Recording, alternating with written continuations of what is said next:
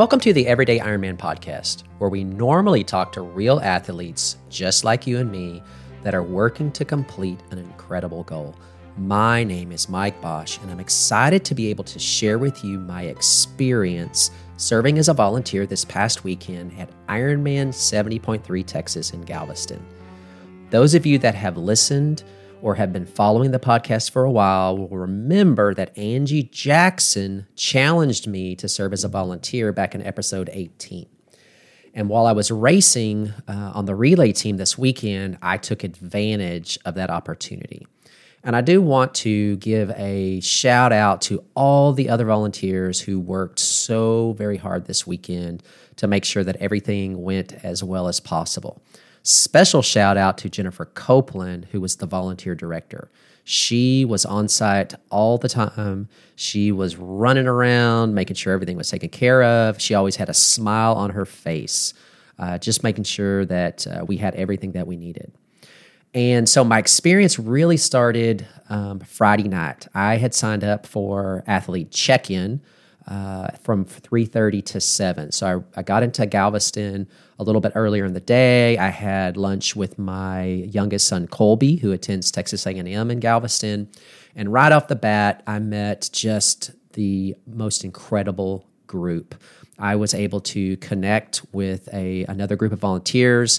They were actually from the First Baptist Church in Hickox, which is just outside of Galveston. I worked with Lola and Megan and Taylor, who is the pastor of the church, and he and I crossed paths the entire weekend. And so in athlete check-in, really what we were responsible for, we scanned QR codes. We were responsible for putting the numbers on the swim caps. We obviously handed out the packets, and Megan even taught me the correct way to cut the tail off the wristbands with those rounded edges. And several of the athletes commented on how that was such a pro move. And then we were handing out those little white wristbands that were intended for the athletes to hand out to volunteers along the way as a sign of appreciation. And Megan and I were really excited because we both got one of the volunteer appreciation wristbands from a different athlete. It's one of the highest honors you can receive. So after getting just a little bit of sleep, I got up Saturday morning, went for a quick run because I am still training. And then I headed over to the venue because I was doing bike check-in from 8:45 to 12:45. Now, we had selected for our relay team, we were going to check in at 1 o'clock and then hit athlete briefing at 2, turn Lindsay's bike in and do all those things, right? So I had this window of time in Saturday morning to where I could do bike check-in. And everybody knows that I love bikes. So I was like a kid in a candy store, right? I saw so many gorgeous bikes. There were Project One Speed Concepts in almost every color. I saw several really pretty Canyon Speed Maxes, some Cervelo P5Xs, Diamond Marquis, and even a Diamondback Andine or two, right? So it was just incredible. But really, it was cool to get to help some of the first timers. So you'd be walking around and you had your shirt on, and the athletes would just come up. Right, and they had so many questions. Right, where do I go? Where swim in? Where do I leave my stuff? Which way does my bike hang on the rack? What do I do with my shoes? Do I need to wear my bib while on the bike, or is it just for the run? And it was just so cool to be able to sit there and tell them, okay, let me talk you through the process. This is what you're going to experience. You're going to come here first thing Sunday morning. You're going to get all your stuff laid out, and then you're going to walk down to swim start. You're going to get in the water, and you're going to come in through here. And just really, really being able to talk them through the process was just so, so cool. Additionally, I met a really nice older couple from Oklahoma that were also volunteering. They had come down to cheer on their adult son. He was racing his very first 70.3.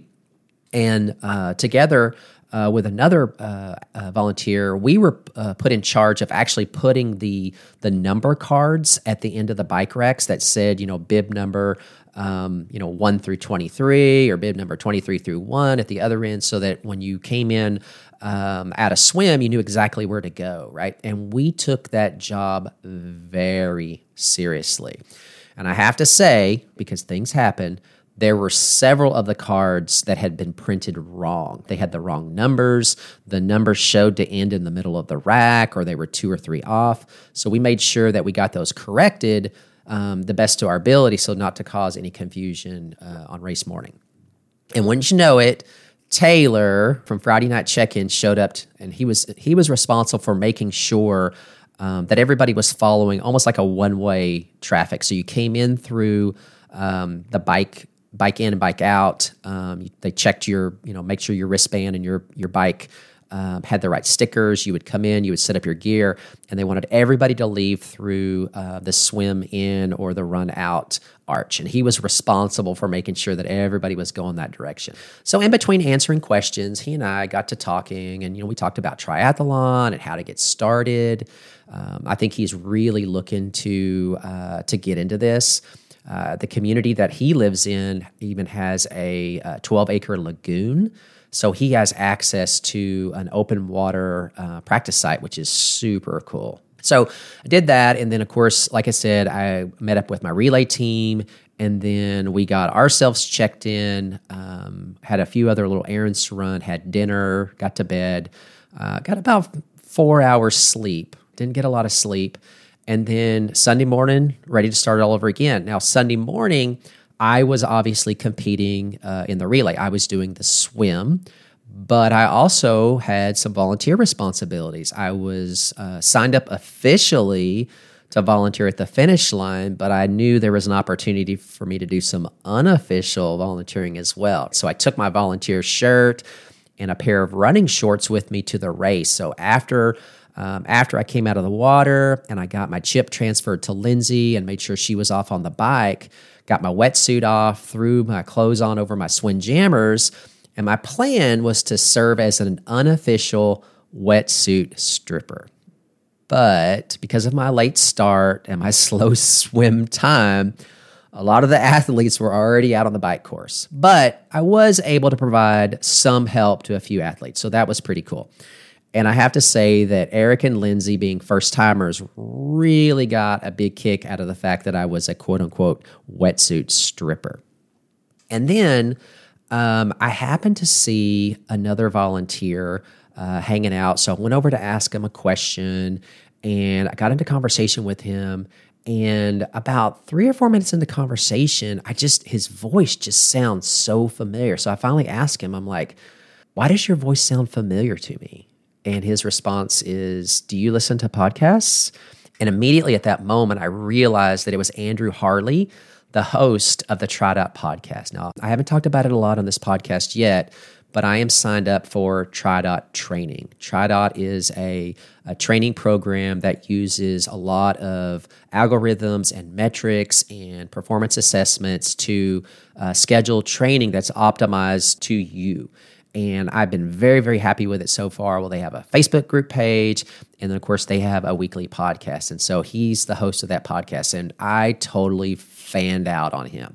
I was asking him a bunch of questions. We were talking about things. I took a selfie with him. It was super cool. And because I was tracking several athletes on the Ironman tracker, I was able to actually catch Chris Tubbs from episode 28 in T2. I was at his transition area when he got back in from the bike course. He was having a great race. And as he was changing from bike to run, I was able to give him an update on how he finished the swim. And even we talked about his bike split. So that was really cool. Now, the relay transition area was right at the swim in, run out arch. So as Eric and I were waiting for Lindsay to get back from the bike course, obviously we were waiting to get Eric off on the run, we were able to save several athletes some valuable time by pointing out that they had forgotten to put on their bib numbers, right? Because as you know, you cannot leave T2 without it. So I was just in volunteer mode the entire time. I was scanning. I would see somebody coming up. I'm like, hey, don't forget your bib. And they'd look down. They're like, oh, thank you so much. And boom, back to their transition to get their bib and then headed out on course. So between that and kind of hanging out and talking to some of the other relay teams, Lindsay came in. We got her, Chip, and transferred over to Eric. Eric's out. We're following Eric on the tracker a little bit. Lindsay and I decided to go over and cheer Eric on. He was around mile 4, so he was still in his first loop. After I did that, I head over to the finish line where I was scheduled to work from 1:30 to 5. And I have to say, this volunteer shift did not start as well as it ended. I had all these plans in my head of how I was going to be handing out all these medals. I wanted to see Chris Tubbs. I wanted to see Billy and Sam Crozier. I wanted to see Nathan Jones. And of course, I wanted to see Eric at the finish line and present them with their medal. In my mind, it was going to be this life-changing experience for them to have me put their medal around their neck. You know, it was the type of moment I envisioned that I had had with Nathan in Waco back in October. You know, maybe they would even start their own podcast and they would have me on as a guest to talk about what it was like to be volunteering. Instead, for the first hour, I found myself writing down bib numbers as athletes crossed the finish line. I even joked, if only they had some kind of tracking device that athletes could wear that would automatically be detected when they crossed the finish line. But no, here I am with my little notepad and my spreadsheet, and I'm writing down bib numbers. Now, I did eventually come to terms with the fact that volunteering is about giving back and that not all jobs are glamorous. But at the first opportunity, I did get one of the younger volunteers to take over for me. Because as you know, seniority has its privileges.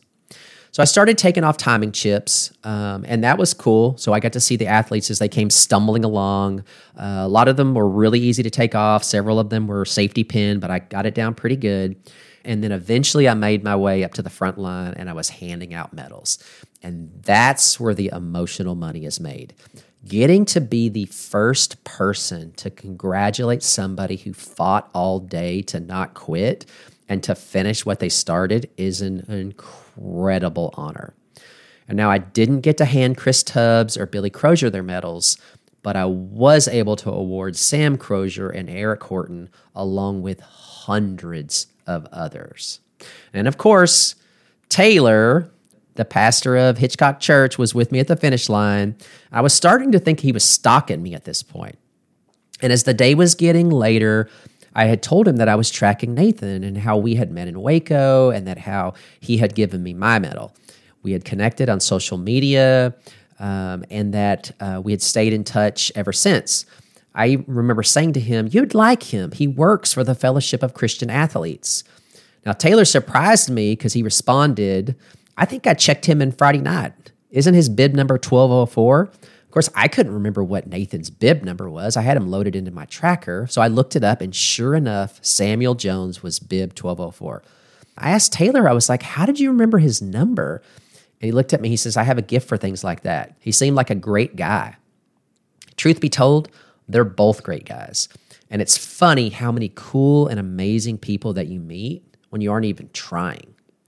So shortly after our conversation, we both, almost at the same time, spotted Nathan heading into the final chute. He crosses the finish line, and I deliver on my promise to be there to hang his medal around his neck, just like he did for me.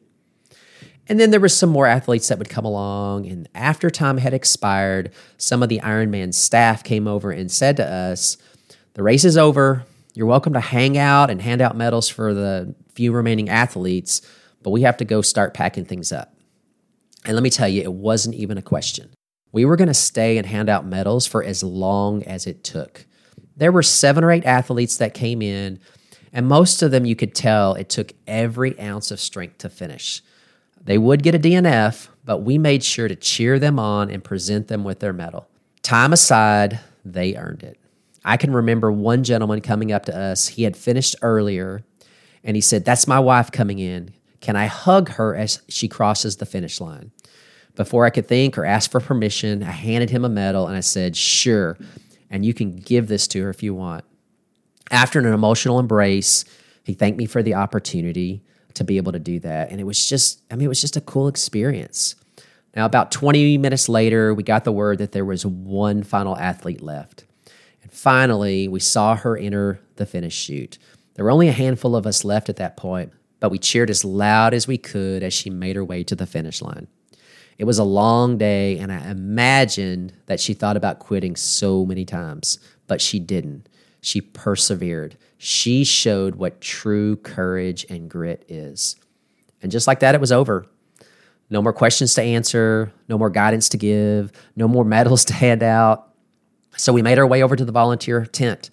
I exchanged phone numbers with Taylor, and he said that he would let me know how his training goes. I kiddingly said, "Let me know what race you sign up for, and I'll be there to see your finish." And as I was leaving, I saw Megan and her husband, my partners from Friday Night Check-In. They asked me how my race went, and they told me that they had been praying for me all day. Now, if you listen to the race recap episode, you know that I had an incredible experience being part of the relay team, but I might have gained more from my time as a volunteer. Maybe you're on the fence, thinking that maybe you should, maybe you shouldn't volunteer. All I can say is that I messaged Angie Jackson immediately that afternoon and thanked her for pushing me toward it. Now that Ironman 70.3 Texas and my relay responsibilities are behind me, it's time to get serious about Chattanooga 70.3. In just over 7 weeks, I'll be racing again. And knock on wood, my hip is feeling better, so I'm running well, and I'm really excited about a true down current swim. Next week, we'll be back with another amazing athlete interview. A few weeks ago, I sat down with Paul Wilson, so be sure to check that out. Thanks for listening to this week's episode. If you have any questions, advice that you would like to share, or would like to be a guest on the show and share your story, you can email everydayironmanpodcast@gmail.com. Also, don't forget to follow on Instagram at Everyday Ironman Podcast. Until next time, keep moving forward.